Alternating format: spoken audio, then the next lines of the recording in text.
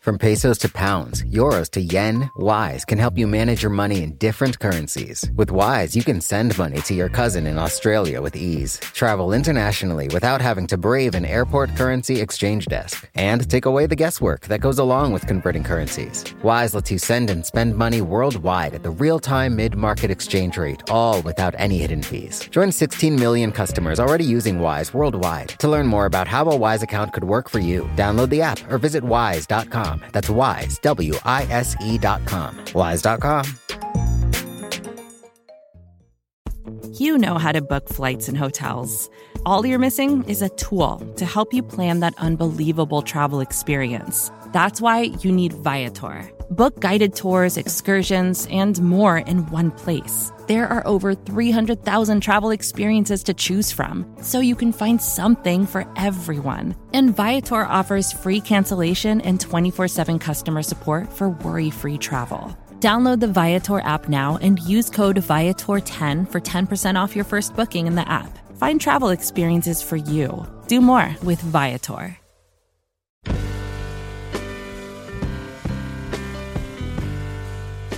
Hello and welcome to the Longform Podcast. I'm Aaron Lammer here with my co-hosts Max Linsky and Evan Ratliff. Hey, you guys. It's such a pleasure to be back with you. Hey, Aaron, I understand you have a repeat guest, a very esteemed repeat guest. You guys know that I don't like live podcasts in general. I don't like them as a listener, and I don't like them as a person who's doing them. There's no inherent problem with them. I just think that they often don't go well. So Lawrence Wright has been on the show before. When I say that it didn't go well, by no fault of Lawrence Wright's was his initial appearance on the show kind of a disaster. We were in Austin at South by Southwest, and there was a bunch of people in a bar who were not there to see the interview, and the sound system wasn't really working. So there were certain limitations to that experience, and I've always wanted to have him back on the show. He's one of my favorite writers. He probably most famously wrote The Looming Tower, which is a history of Al-Qaeda, but he also has written about Texas recently, and he wrote a novel about a pandemic, kind of like this pandemic, before the pandemic happened, that was deeply researched. I can't get through all of the different topics he has written at a very, very strong depth about, but we focused in this conversation a lot on the Looming Tower and what has happened in the 20 years since 9/11, this being almost exactly the 20th anniversary, and also coinciding right now with the evacuation of Afghanistan. And he had a lot of really interesting things to say about that. Really excited to have him back. He is one of the true masters of written nonfiction. Tell you another thing I'm really excited about, our new partnership with Vox. Longform Podcast, now produced in partnership with Vox. Thanks to them for making that possible. And now here's Aaron with Lawrence Wright.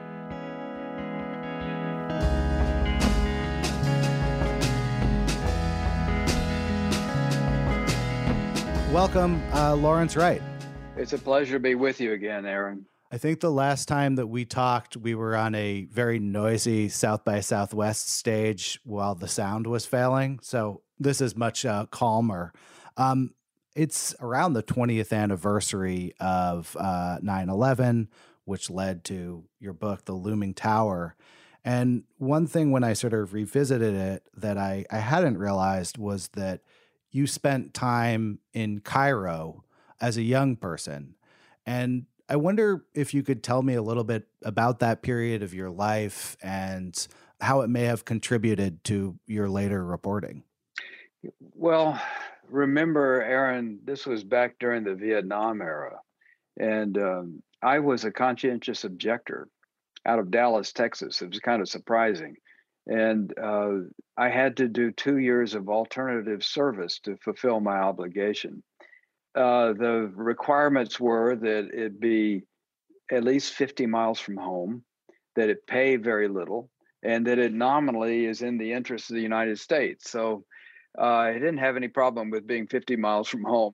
I was so eager to get out of the U.S. It was such a contentious time in our history. So I went to New York to the UN, thinking they would give me a job that would send me far, far away and pay me very little. And they said they didn't qualify, but they had a list of American institutions abroad. And one of them was the American University in Cairo, which had an office across the street at 866 UN Plaza. So I walked across the street. It was one of the most fateful walks in my lifetime. I didn't know that we didn't have diplomatic relations with Egypt, and there were scarcely any Americans at all in Egypt. I didn't know that the president of the American University was a CIA agent. I didn't know, I don't think I knew what language they spoke in Egypt. I just walked across the street, and 30 minutes later, they said, "Can you leave tonight?" And I said, "No, I can't leave tonight. I haven't told my parents what I'm doing. My girlfriend's back in Boston. I can't leave tonight. Can you leave tomorrow?" "Well, yeah, I can go tomorrow." So I went back to Boston and said goodbye to my now wife, but leaving that in a very uncertain state. I called my parents from JFK and told them I was about to board a flight to Egypt and I was going to be gone for 2 years. Then I landed at midnight and I taught my first class at 9 in the morning. So that was my introduction to the Arab world. And I was just graduated from college, and the kids I was teaching, they were almost my age. And so it was a very odd period of time, but I loved that period. I really enjoyed my students. I loved being a teacher, and I fell in love with the culture in Egypt. It was a great period of time. I never thought that it was going to determine the future of my life so importantly as it did. Did you have writerly ambitions at that point in your life? Yeah, I did. When I came back from Cairo after 2 years, I sat down and wrote an article for the New Yorker called "Letter from Cairo." And of course, I had not informed the New Yorker of my intentions, and I sent the article in. I was in a lake house in Quitman, Texas, and there was an RFD mailbox with a little red flag that it seemed that my contribution to the New Yorker was picked up at the RFD mailbox in Quitman, Texas, went to New York, was rejected, and sent back the very next day. I don't know. I know that's not possible, but it was very quickly turned down, and I realized this ambition of mine was going to take a little longer than I had planned. Did you have interest journalistically in the Vietnam conflict itself? As someone who would later sort of cover these giant geopolitical issues, how did you think of the war that was happening? Well, I hadn't yet formulated myself as a journalist. I wanted to be a writer, and there was a generalized longing, that took the form and sometimes of imagining myself as a poet in Greenwich Village. And at a time when I didn't even read poetry and had no idea what the rent was in Greenwich Village, it was more of I wanted to be a creative writer, and I hadn't decided how that was going to manifest itself. And it was after I got back from Cairo and I had to make a living, I realized that nobody was going to publish my novel or something like that if I had nothing to say. And I felt inadequate to being the kind of creative writer that I would later aspire to be. And I realized that people will only pay you for information. And that's what journalism is. And so I set out to try to write and teach myself the skills of a journalist. And then I found out that there was a very appropriate calling for me. What was it that clicked for you the first time where you didn't feel that inadequacy or that, like, I don't know what I'm doing? What was the first thing that really worked that you did? Well, that's an interesting question. My first job as a journalist was at the Race Relations Reporter in Nashville. And I was called the white writer, although the truth was I was the only writer for some time. And it was new to me. I think the first time I felt that I was really learning the craft is, this was in the age of the new journalism.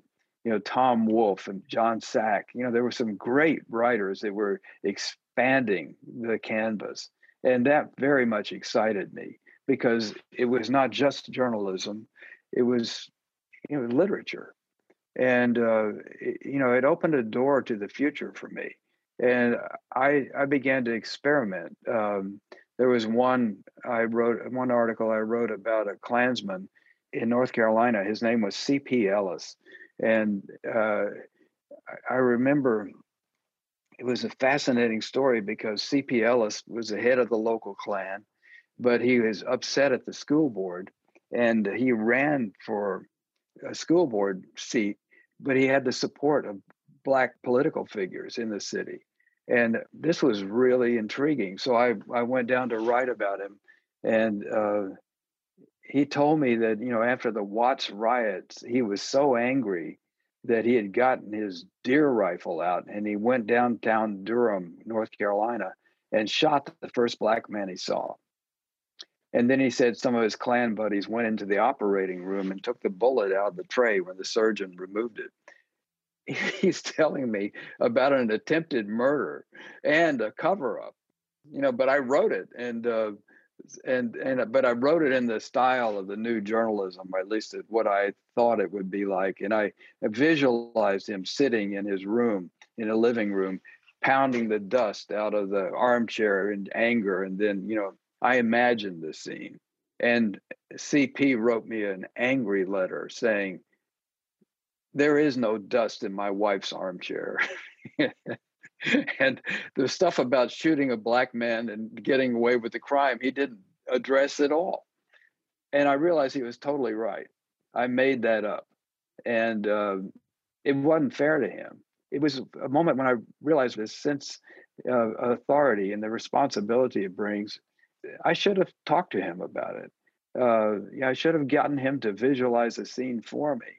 And I began to realize that, there is a craft here. And there are moral obligations that the writer has. And that article was very helpful to me in terms of expanding my horizon, but also showing me the limits of my own morality. How did that apply later when you were writing about groups like Al-Qaeda, where no one saw many of these seminal events? There was no journalist in the room, and much of the story happened in secret. I'm curious, what techniques you use when you can't see the chair and the dust and these kinds of details. How did you deal with those issues in that reporting? Well, it was a hard story to tell because a lot of the people I was talking to are, intelligence agents and terrorists. And yet the weird thing, Aaron, is that it's always been a little bit mysterious why anybody talks to a reporter, but most everybody believes that they have a story to tell. And that if they could just find a sympathetic listener who will understand them, then, they'll be able to get their point across. And I try to be that sympathetic listener. And even though I may be forming judgments, I want to understand where they're coming from. And so, I wasn't in the room, when they were planning 9/11, but, I talked to people that, were in Al-Qaeda. I read, their manuscripts. I read the news reports. And, when I set out to write this book, as true of all the books that I write, I try to envision scenes. I write movies and plays as well, where there's no narrative. It's all characters and scenes. And those are very powerful qualities to import into nonfiction.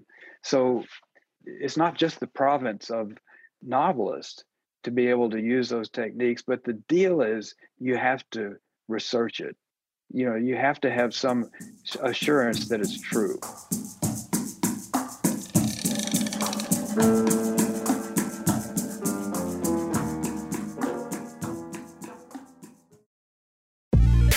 Wise is the app that makes using different currencies easy. Need to send dollars to your cousin in Bali fast? Getting paid in another currency and don't want to lose out because of inflated exchange rates? Want travel money without having to slog through the currency exchange kiosk? Then Wise might just be your answer. From pesos to pounds, euros to yen, Wise takes the guesswork out of converting currencies. You can send and spend money worldwide at the real-time mid-market exchange rate with no markups and no hidden fees. In 2023, people sent over $100 billion worldwide with Wise. What's more, over half of those transfers got to their destination in less time than it takes to listen to this ad. Whether you're traveling, sending money abroad, or doing business, let Wise help you manage your money in different currencies with ease. Join 16 million customers already using Wise worldwide. To learn more about how a Wise account could work for you, download the app or visit wise.com. That's Wise, WISE.com. Wise.com.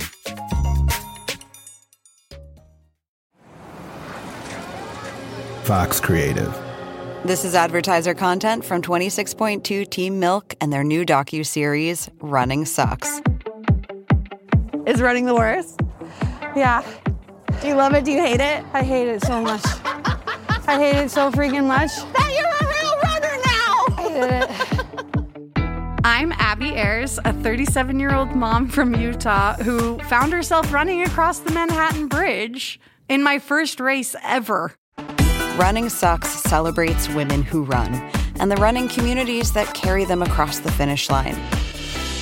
Running helped me in so many ways postpartum. It really is about taking my power back and proving myself wrong. For every person like you, I'm telling you you belong, and I'm telling you you can do it. I never thought the words would leave my mouth, but yes, I'm planning on running a marathon.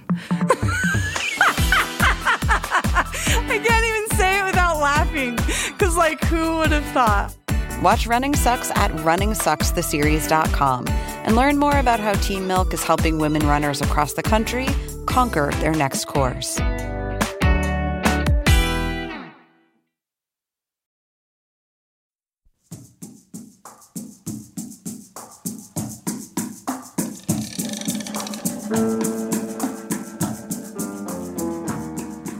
You described the sources as primarily terrorists and intelligence agents. What do they think they're getting out of talking to you? It's still sometimes surprising, but let's take the example of people that had been close to bin Laden. One of the first interviews I had with somebody that had actually been in the organization was I was in Sudan.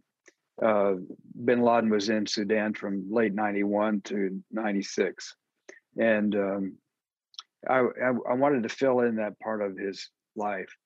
So I was pressing Sudanese intelligence figures to help me out. And they were polite enough. They took me around, showed me bin Laden's house and stuff like that. But I know, and I need to talk to somebody. So one point, there's a knock on my door in the Hilton in Khartoum, which has nothing to do with the chain. And at the time, I had been doing so much traveling, and I'd injured my back. And so those exercise balls that you can also sit on, that you have to blow up. I was carrying one of those with me because my back was really in pain. So a knock on the door, and there's Ahmed, this Sudanese intel guy, and this other man, and they come into the room, and Ahmed was really tired, so he lay down on my bed and immediately fell asleep, leaving me alone with this Al Qaeda guy, and I had no idea who he was. So I said, "What's your name?" And he said, "Well, you can call me Loay," and that was it. So, okay, Loay, let's talk a little bit about bin Laden. And he knew everything. I mean, I realized this was a treasure trove. I had no idea who he was, but he had been with bin Laden in Afghanistan. He had fought with bin Laden in the Soviet era. He'd managed, obviously, much of bin Laden's work in Sudan, but I still didn't know who he was. So I went back to the U.S. I did some studying. I finally found Mohammed Loay Bayazid, who's al-Qaeda name is Abu Rida al-Suri. And he was the guy who took the notes at the founding of al-Qaeda in 1988. It's his handwriting. Only I had known, so I went back to Khartoum and he wouldn't see me. And so I began to plead with him because, this is why did he talk to me before? Why won't he talk to me now? So I went back a third time and he agreed to see me. And I had to carry my exercise ball with me. And I said, Loé, it's a lot of trouble coming to Sudan. Why didn't you talk to me last time? He said, well, I didn't know how seriously to take you. First time I met, you were sitting on a balloon. So that was my introduction to al-Qaeda. He talked to me, and he was an incredibly valuable source. When you're having those kind of interactions with people, do you come right out with what you want to know, or do you spend time building trust in shallower waters before you ask about bin Laden? Well, my usual thing is to try to ease up the tension, just make sure that my source knows that I am going to be fair in terms of my questioning. But also I put a tape recorder between the two of us so that he's always aware that this is on the record. One of the perils of journalism is becoming too friendly with your sources. And it's easy to do. I mean, there are a lot of people after my story has come out or my book, I keep up with and I'm fond of. But while we're going through this process of being interviewed, it's business. And I think that an air of professionalism is also something that helps engender trust.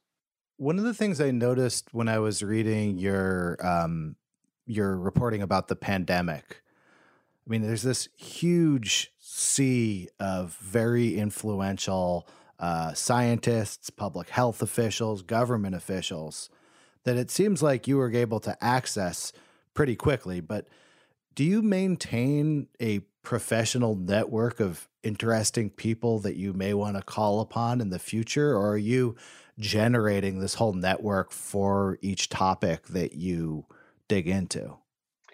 Well, I do have a lot of sources, and I always try to keep, my Rolodex up to date, but because I don't have a news organization, I'm a one-man band. But for the pandemic, when I wrote my novel, The End of October, the novel is about a pandemic, a virus that takes over the world. And I was interviewing a lot of people then.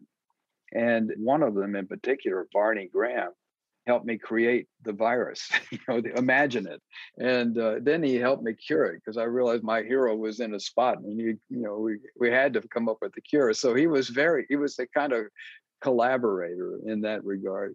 It turned out he's the guy that invented the vaccine for Moderna and Pfizer. It's the same vaccine, essentially. So he's one of the great immunologists ever. And he had already helped me with my novel. And so he was available to help me understand what he and Jason McClellan, who was a structural biologist in his lab, were able to do in order to throw a life raft to humanity, which is what that vaccine is. But for the most part, the cast of characters that I assembled to tell this sweeping story of the pandemic, I had to create on the fly. And I didn't know anybody in the Trump White House. And I saw the name Matthew Pottinger, who was a deputy national security advisor. And I put that together with his father, Stan, whose name I knew. I had actually met his father. He had been in the Nixon administration.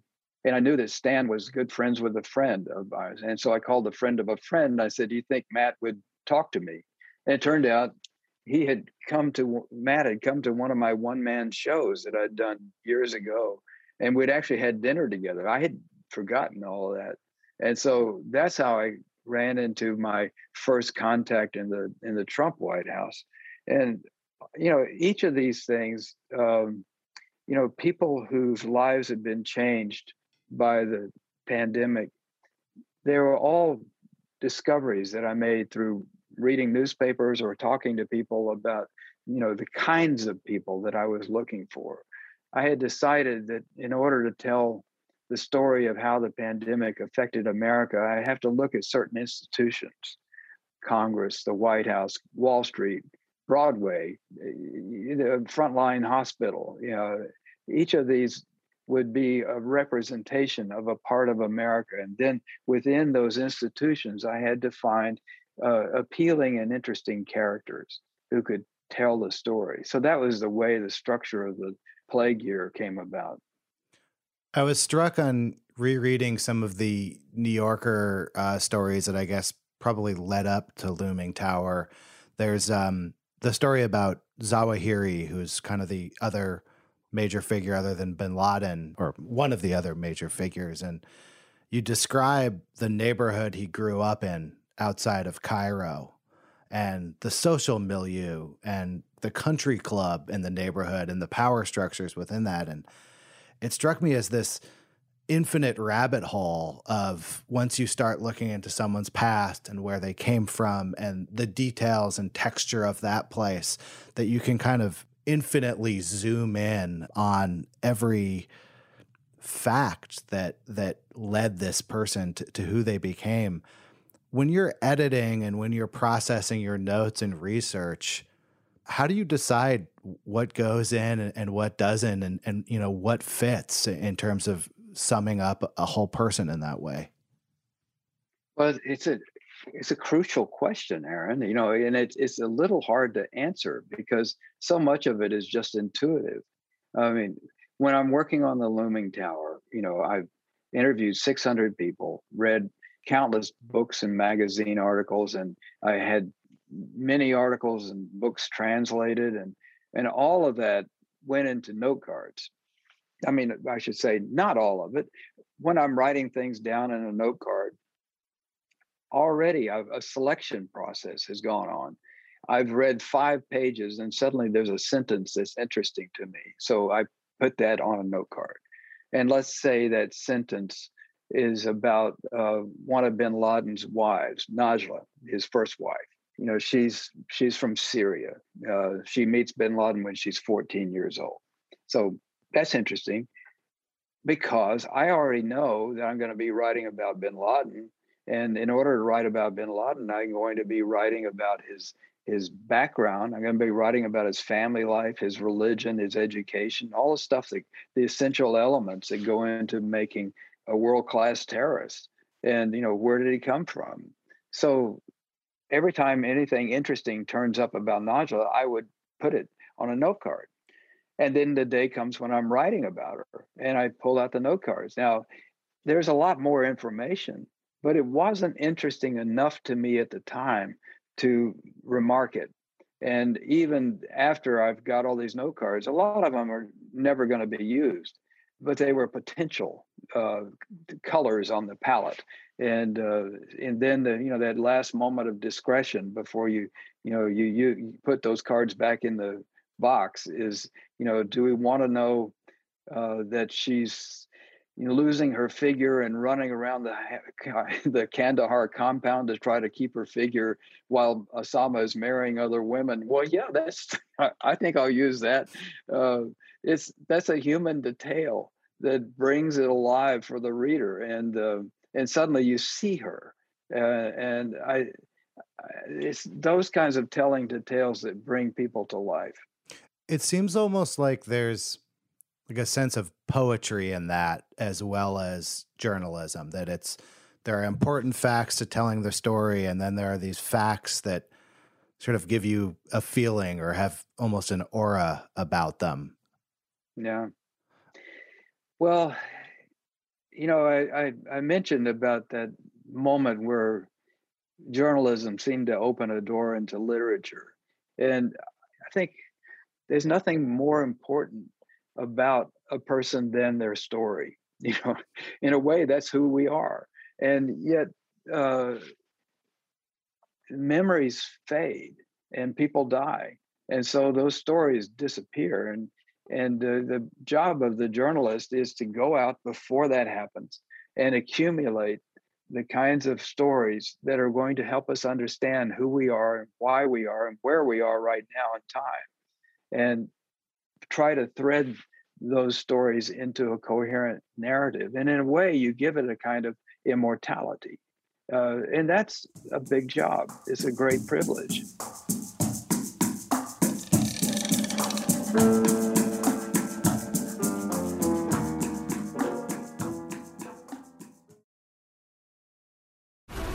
This episode is brought to you by FX's The Veil, starring Elizabeth Moss. FX's The Veil is an international spy thriller that follows two women as they play a deadly game of truth and lies on the road from Istanbul to Paris and London. One woman has a secret, and the other has a mission to reveal it before thousands of lives are lost. FX's The Veil, now streaming, only on Hulu. Your brain needs support, and new Ollie Brainy Chews are a delightful way to take care of your cognitive health.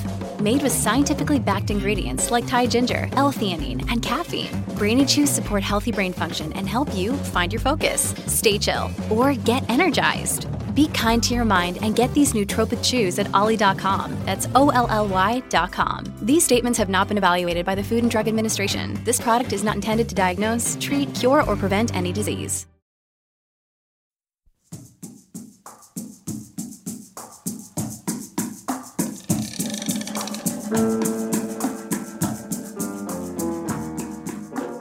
You've been writing about Texas most recently, which is where you live and where you're from. What is it like turning that same lens on your own native culture and looking at the changes in Texas since you've been alive? Well, I used to work for Texas Monthly when we first came back to Texas in 1980. Texas Monthly hired me, but I found it too constricting just writing about Texas. And so years later, when the editor of the New Yorker, David Remnick, asked me to explain Texas, I was amused by the question, for one thing. For what, I have New Yorker colleagues that live all over the world, but the fact that I live in Texas is seen as being uniquely peculiar. and yet, it's my home. And, but I also decided it probably was time for me to look at Texas again. So much had changed. What was especially important to me was the realization that Texas is becoming America. I mean, Texas is already the second largest state. It was the only state to get 2 new congressional delegates, at a time when New York and California both lost one. It's projected to double in size by 2050, at which time it will be larger than New York and California combined. So, the future of America is Texas. And I don't think either Americans or Texans have any idea about the consequences of that. And I sure know that Texans haven't taken on the responsibility of leadership that is required. And so it was out of concern that I wrote it, but also out of affection, because I'm fond of Texas. I'm here because I have friends. I like the community. So there's a dialogue that goes on that I think is constantly interesting to me. You've been to Egypt and many places in the Middle East and tried to explain the culture and really dedicated enough of your life that I would say, as much as there's a very rarefied number of Americans who've spent as much time thinking and researching this stuff as you. And yet I still would say, even someone with that kind of knowledge of Texas coming from the outside, a certain kind of person in Texas would say that an outsider could never understand Texas, and that there is some essential knowledge that comes from being Texan. I guess I just wonder what you've learned having immersed yourself in all these places about the limits of understanding a culture that isn't your own. Well, that's interesting. I understand the critique that people make about outsiders, because in most of my stories, I am that outsider. I parachute in. And, I had a lesson in this when, after 9/11, I knew I had to go to Saudi Arabia and I had to write about bin Laden, and I couldn't do it from afar. But the Saudis wouldn't let me in as a journalist. So how do you get in? And I finagled a job at this newspaper in Jeddah, which is bin Laden's hometown. And it was the best thing I could have done. I mean, the Saudis depend on expat workers. They were very suspicious of journalists, but I was coming in as an expat worker, even though I was a journalist. And somehow that slipped through the cracks. But the most important thing was I had a job.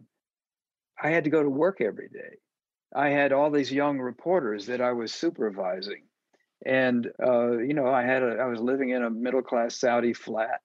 I rented a car, and I was living as a person in Saudi Arabia while I was also trying to be a journalist there. And I had all these young reporters teaching me far more about their culture than I could have learned as that reporter in the Hilton. And it opened my eyes to the limitations that we usually are faced with or impose on ourselves because we are removed and we float above the cultures that we report on. And I'm not saying I was totally at one with Saudi culture, but I sure learned a lot more than I would have otherwise.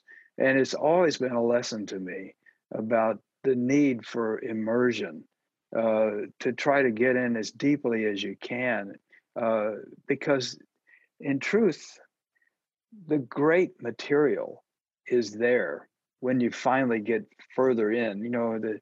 So I'm very grateful for the fact that the Saudis wouldn't let me in as a journalist. It helped me tell that story so much better than I could have otherwise. How do you budget for a story as immense as Looming Tower was in terms of your own time and energy? I didn't really know what I was getting into is the answer, Aaron.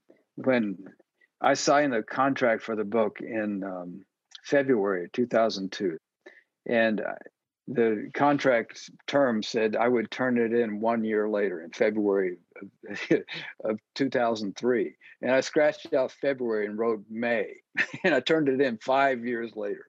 So honestly, I had little idea about the scope and what was going to be required, but it was more like a mission than just an assignment.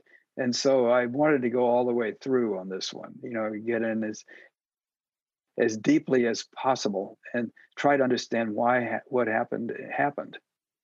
Was that a personal risk for you? Like, as I think of like book advances, usually you don't get more after you blow past the first deadline. Yeah. Although it is good for the students out there to realize if you sign a book deal, they really can't force you to finish the book. So you can blow through the deadline, but you still get the same amount of money. Yeah, that's true. And I didn't know what was going to be the reception of the book, because in those 5 years that it took me to write the book, hundreds of books came out about the same subject. And I just felt that this one, I have to give it everything I've got. And also I was learning how to write that kind of book. Every book teaches you how to write itself. And, there was a lot of learning that was required for me to organize that material. And, I had to hire translators for, I don't know how many different languages. There was a lot of travel involved. It was a very lonely experience for the most part. But, I was comforted by the fact that I believed in what I was doing. You don't seem like someone who shies away from a topic that you think other writers are writing about.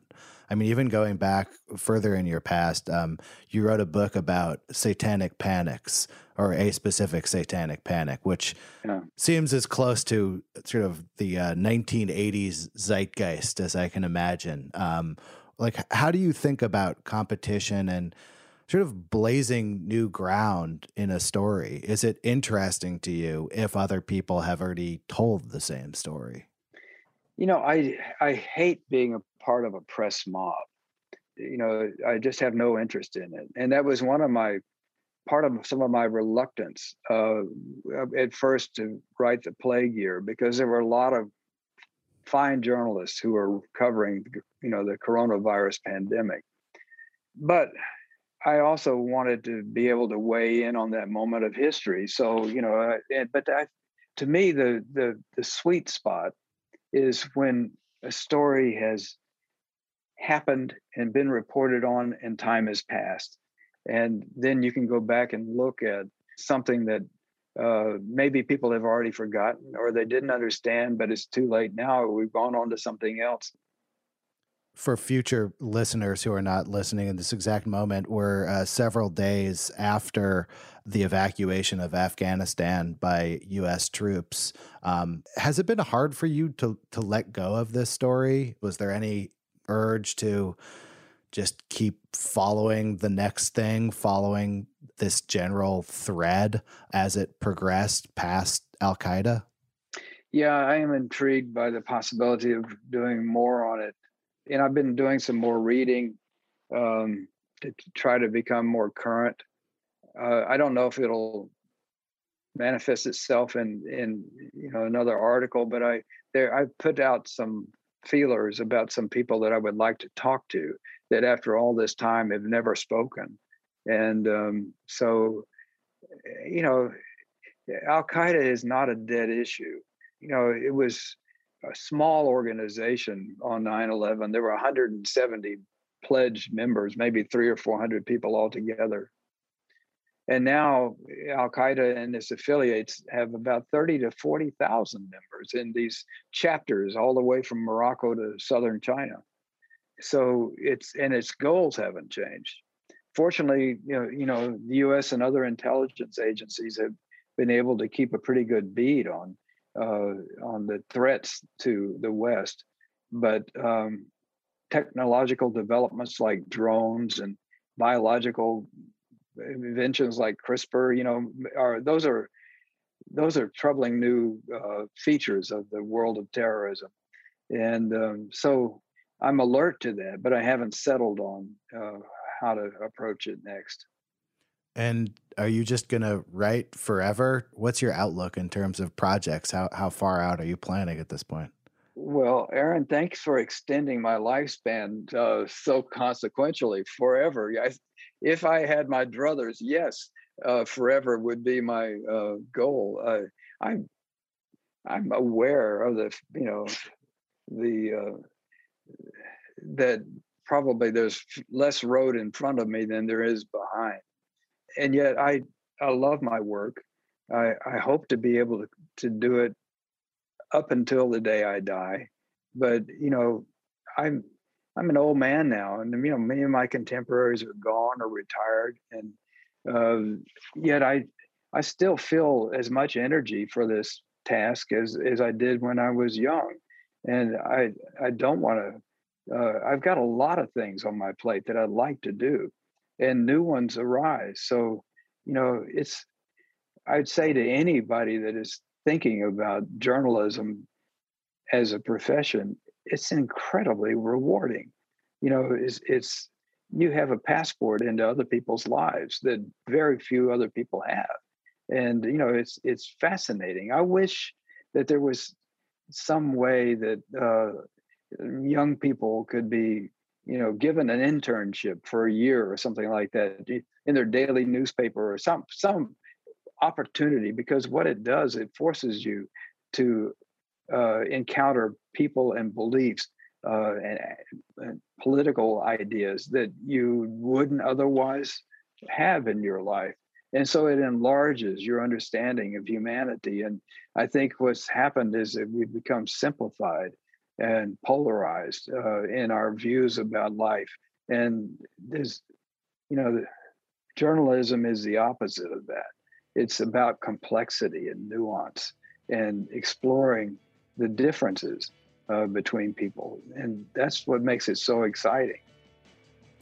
Thank you very much for this interview. Well, thank you, Aaron. It's been a pleasure. I look forward to still being alive for the next one. Yeah, I was going to say, I think we're at about every 7-year clip. So I'll see you. I'll see you in 2028 or whenever you want to talk next. You are always invited on this show, and it's wonderful talking to you. Thank you very much.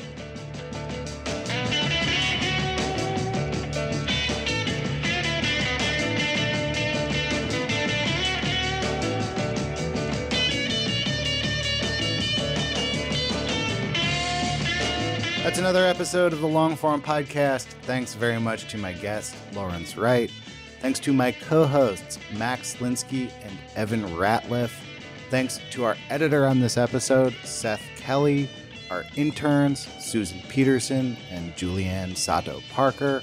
Thanks to everyone over at Vox Media. And of course, our friends at MailChimp. We will be back next week.